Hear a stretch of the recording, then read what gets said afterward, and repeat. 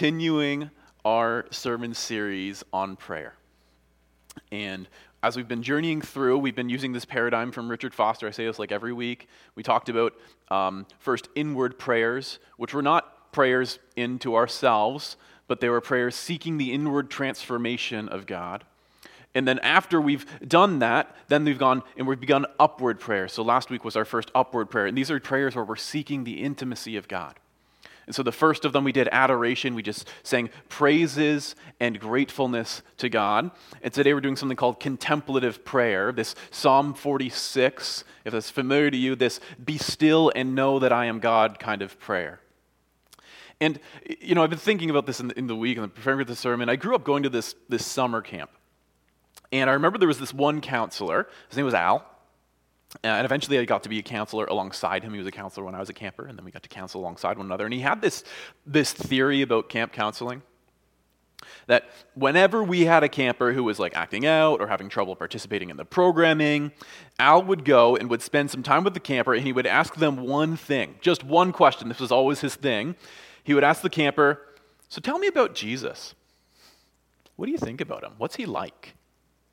And they would talk about that. And Al was convinced that he could learn just about everything that he needed to know about what the camper was going through, struggling with, whatever it might be, by asking that one question, by asking what they thought of, what they imagined when they thought about Jesus.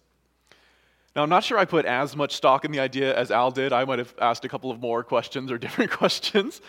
But as I've grown in my faith, I have realized that how we think about God, how we think about Jesus and what he is like and what he does, it actually teaches us a lot about who we are as Christians.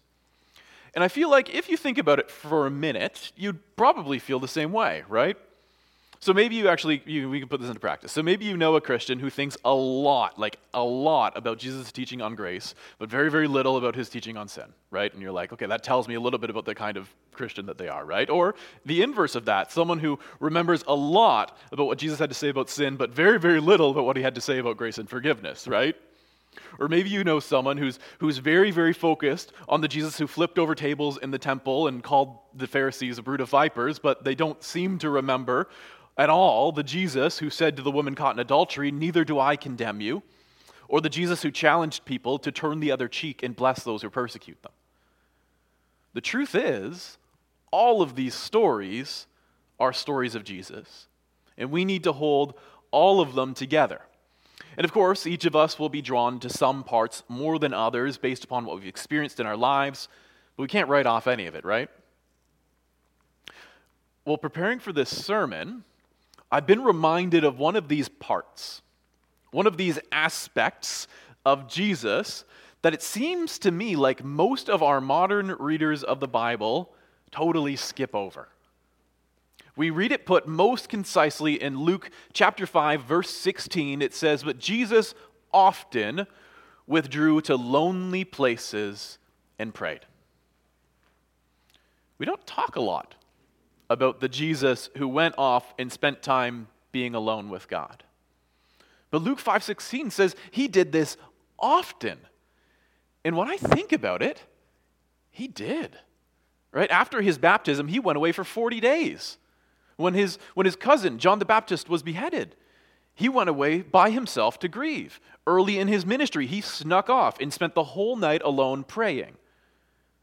Just before he's arrested in the Garden of Gethsemane, he asked his friends to come along with him and stay near, but then he went along further to be alone with God. That's just a few examples. And just the ones that we have recorded. If Luke 5:16 is to be believed, and I think it should be, there are likely many, many more examples of this kind of thing happening.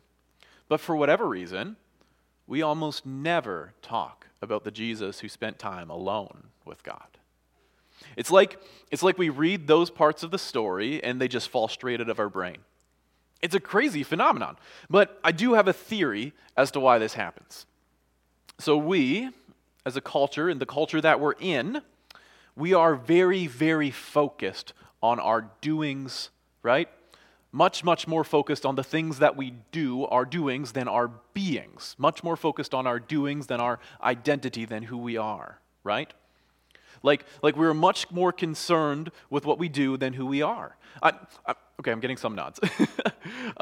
We are fixated on what people do. So when we look at Jesus and we look at the story, we remember with a great deal of clarity all of the things he did and said.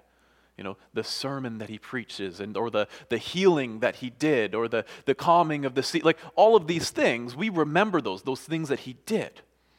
And then when we come to the parts of the story where he's actively not doing, we naturally read it as like a refrain, right? It's just a break between the doings. It's not part of the story, but it is, right? Like it's in there for a reason. Nothing's made it into our Bibles by mistake, right? This is a vital part of the story. The moments when Jesus stopped to not do, but to be. So this is hard for us, right? The world we live in, the culture we're in, it's hard for us to think of it this way. But if we are going to be disciples of Jesus, people who are seeking to follow after him with our whole lives, I don't think we have the luxury of writing off his regular practice of silence and solitude. And I don't think we can look at this and say that it was just a Jesus thing and it's not for us, right? Actually, my conviction is that these practices, silence and solitude, are potentially some of the most important spiritual practices that we can have in our lives, and especially for young people. For a large portion of our population today, I would argue that the primary spiritual problem that they face is distraction. We are perpetually distracted, and unlike years gone by, it is entirely possible to be distracted by a never-ending stream of new content from the time you wake up to the time you go to sleep until you die. And everything that comes feels like a crisis, and nothing ever can or should wait. And if you happen to be one of the people who does have some leisure time, the pressure to fill it with something meaningful can be almost overwhelming. Because if you're not busy, are you valuable? Whether it's a restaurant or a doctor's office or anything in between, if you show up and you're the only person there, you might at first be like, oh, lucky me, right? Isn't that great? I'm the only one here. And then you'll probably go, wait a minute. Why isn't anyone here, right? Because being busy, market demand, that is how we know someone's value. But as Christians, that's actually not how we know someone's value. Our value is intrinsic. It is rooted in the truth that we bear God's image. That all people bear God's image. Our worth and value is found entirely in Him, not in us, not in our doing, not in how busy we are or how many people are, trying to get our time and attention. Our identity, our being as His children, His beloved children. So the prayer that we're talking about this week is, I think, a beautiful and perhaps prophetic response to our culture's problem with distraction and addiction to production. And we find the invitation right here in Psalm 46. Perhaps the words are familiar to you already. We heard it in the video of the psalm. Be still and know that I am God. Sounds easy, right? Wrong. At least for me. I can't speak for you, but very wrong. A couple of years ago, it was coming up to the season of Lent, and I had felt really convicted that productivity had become an idol in my life. And so I decided that I would try to implement a practice of fasting from productivity for some time every day. The way that I would do it is just by sitting quietly in God's presence and turning my attention to Him. No prayer to offer, no praise to bring, just trying to sit and turn my attention to Him. And this is what we call contemplative prayer. It's basically just responding to Psalm 46:10, be still and know that I'm God. And so here I was with the commitment to spend time doing this every day for 40 days. Just fasting from this idol in my life of productivity. And let me tell you, this was one of the most difficult things that I have ever done. Every day, I would go in and I'd start negotiating with myself, right? I'd be like, well, maybe while I'm sitting, like wasting time with God, not being productive, like I could just like reach for my toes a little bit, get a bit of a stretch in. This is what I'd be like, I just like a little bit of stretching, because then it's not entirely wasted time, right? Then I get a little bit back of my time. And I remember one day I sat in the bathtub because I was like, at least I'm like getting a little clean. Like something is happening. I'm like, it bothered me. It was so hard to just sit and do nothing with God. All kinds of different little tricks I tried to steal back the time that I was wasting with God. And I did, over the course of 40 days, I did start to see some real benefits in my relationship with God. I found that the spinning distraction in my head that at the beginning took like the whole time to finally quiet, towards the end of that 40 days, it took a lot less time for that to quiet and for me to just sit and be present. I was even able to begin enjoying the time. And yeah, I had some really beautiful, tender experiences of God's presence in the midst of that, which I knew, this is the wonderful thing, I knew was not anything to do with me and not initiated by me because I wasn't doing anything. It was Him. It was His blessing, His desire to come and be with me, His child, and I felt so loved. So this was a really huge blessing, but it was still difficult. It is still difficult. Like, I have grown in my appreciation from this kind of prayer, and it's become a regular part of my devotional practice to just spend some time sitting with God. And when I am not busy, when I'm like in a good routine, like this is something I can cling to. But as soon as I get busy, as soon as the day starts to fill up, this is the first thing to go. The first thing that I drop. Because it's so hard to justify doing nothing with God. But that's why I'm so excited to be able to practice these things together as a church. Because I know that even in the writing of this sermon, I have been reminded that the busy and the stressful and the difficult times of life are probably the times, not when I should throw this away, but that I actually need it the most. And I don't think that I'm alone in thinking that. As I look at Psalm 46, it seems to me that this would have been a very difficult time for the psalmist as well. A time perhaps when they would have preferred really to be doing something rather than being still. We read in the context of the whole psalm, the author isn't receiving the call to be still in the midst of an easy season. But I know we must be thinking, well, if I'm going to waste time with God, then it's going to be when I have extra time to burn, right? But this psalm begins and ends with the remembrance of God as our protector.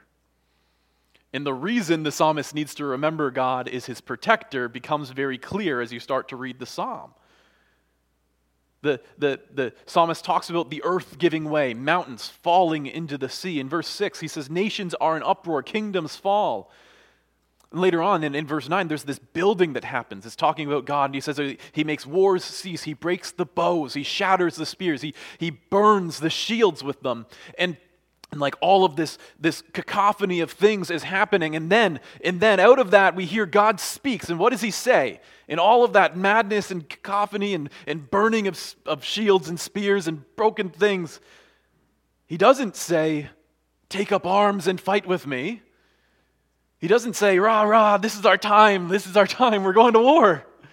He says, be still and know that I am God.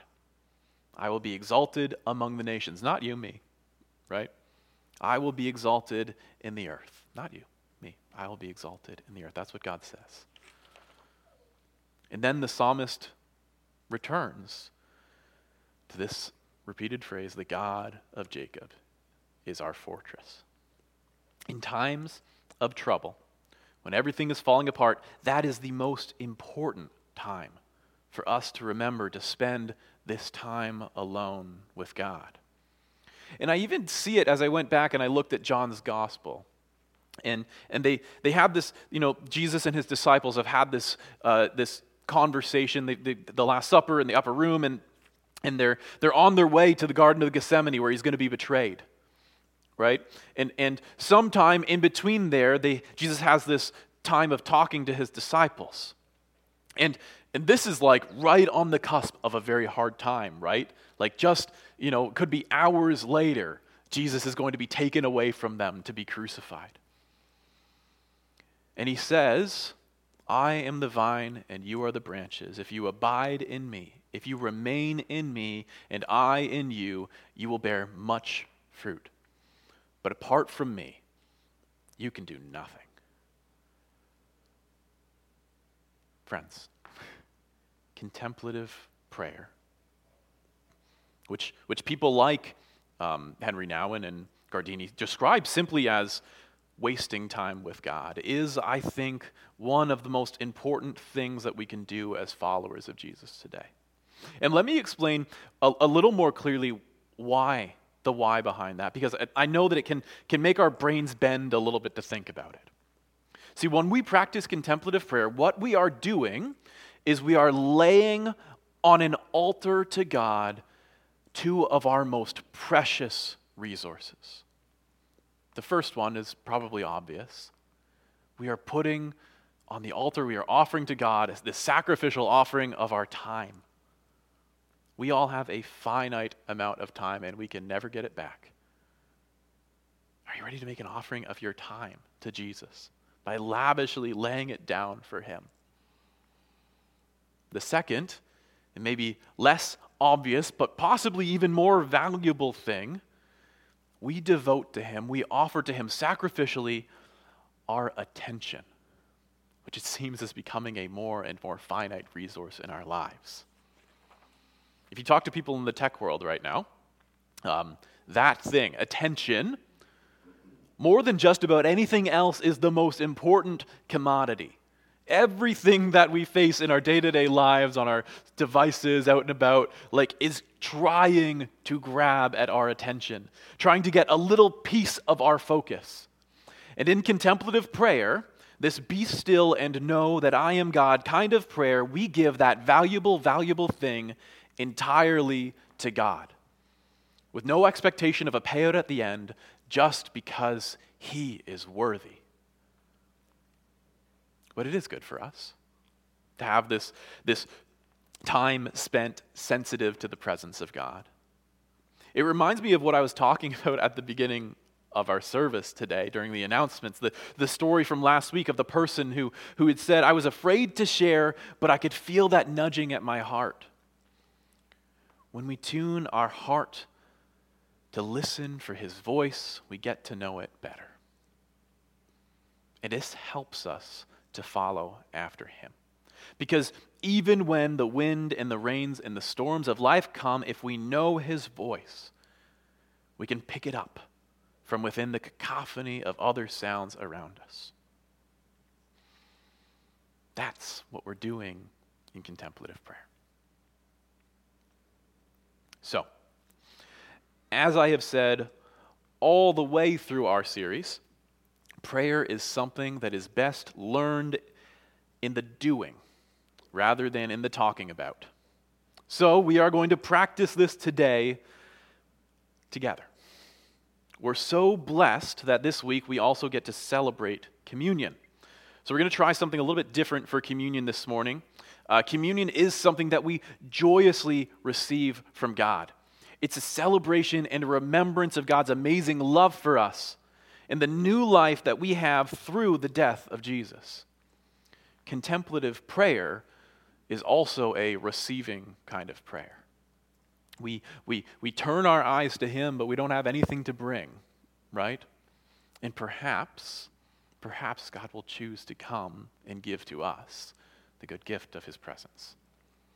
And so I just, in my mind, I was thinking, and like these things go together so beautifully. This is an opportunity for us as a church, as individuals and together, to practice receiving from God.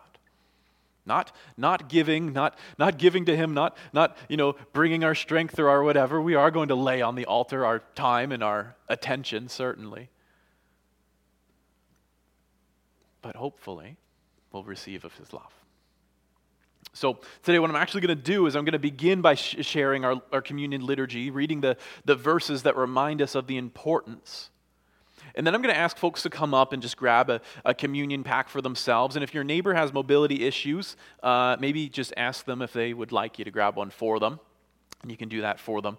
And then you're going to return to your seat and not take communion. You're going to get it. We'll read the liturgy. You're going to come back to your seat and you're going to not take communion. And instead, I'm going to invite you to waste some time with God, to sit in His presence, to turn your mind to Him. And here's the truth. Gurion talks about this, and he says, like, if the only thing that we get out of contemplative prayer is a reminder of how distracted and busy we are, we have gotten something out of it. That might be your experience today, and that's okay, and that is good and beautiful, and it's a reminder, right? And then we ask the question, well, what do we do with that? But come back to your seats. You're going to take the communion pack. You're going to come back to your seat, and you're going to sit and waste time with God. Sit in His presence. And then, when it feels like the right moment, as you are listening to God, take, eat, and drink. And then you continue to sit in His presence. And I'm going to give us, a decent amount of time. It might be uncomfortable to sit and to listen. And then we're going to respond in worship together. And I should say, we do have an open table as Free Methodists. So if you are a Christian, you don't need to be a member of our local church. If you are a Christian, if you have been saved by grace through faith in Jesus Christ, you are welcome to come and partake in communion today. Okay? So does that all make sense? Yeah? Okay. So then let's remember today. In the night of His betrayal, Jesus took bread, and when He had given thanks, He broke it and gave it to His disciples, saying, "Take, eat. This is my body, which is given for you. Do this in remembrance of me." And in like manner, after supper, He took the cup. And when He had given thanks, He gave it to them, saying, "Drink of this, all of you. For this is my blood of the New Testament, of the New Covenant, which is shed for you and for many for the remission of sins. Do this as often as you drink it in remembrance of me." I'm just going to pray. Lord,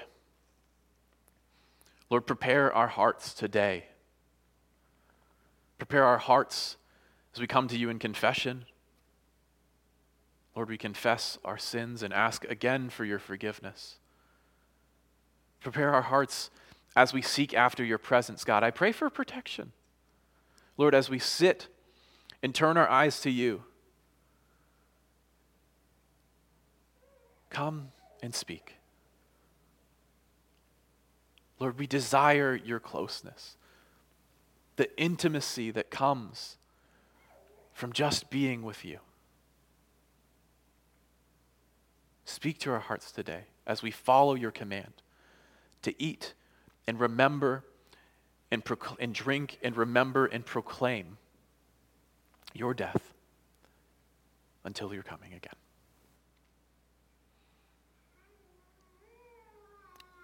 Bless these elements as we take of them, Lord. Pray this in your name. Amen. So I'll invite you, as you're able, to come up, to take of one of our communion packs here, to return to your seat and to just spend some time sitting in God's presence and take and eat as you feel you're ready.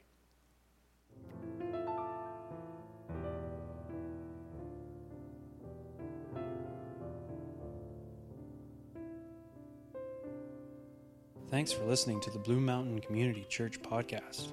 May God's word fill you up this week. God bless.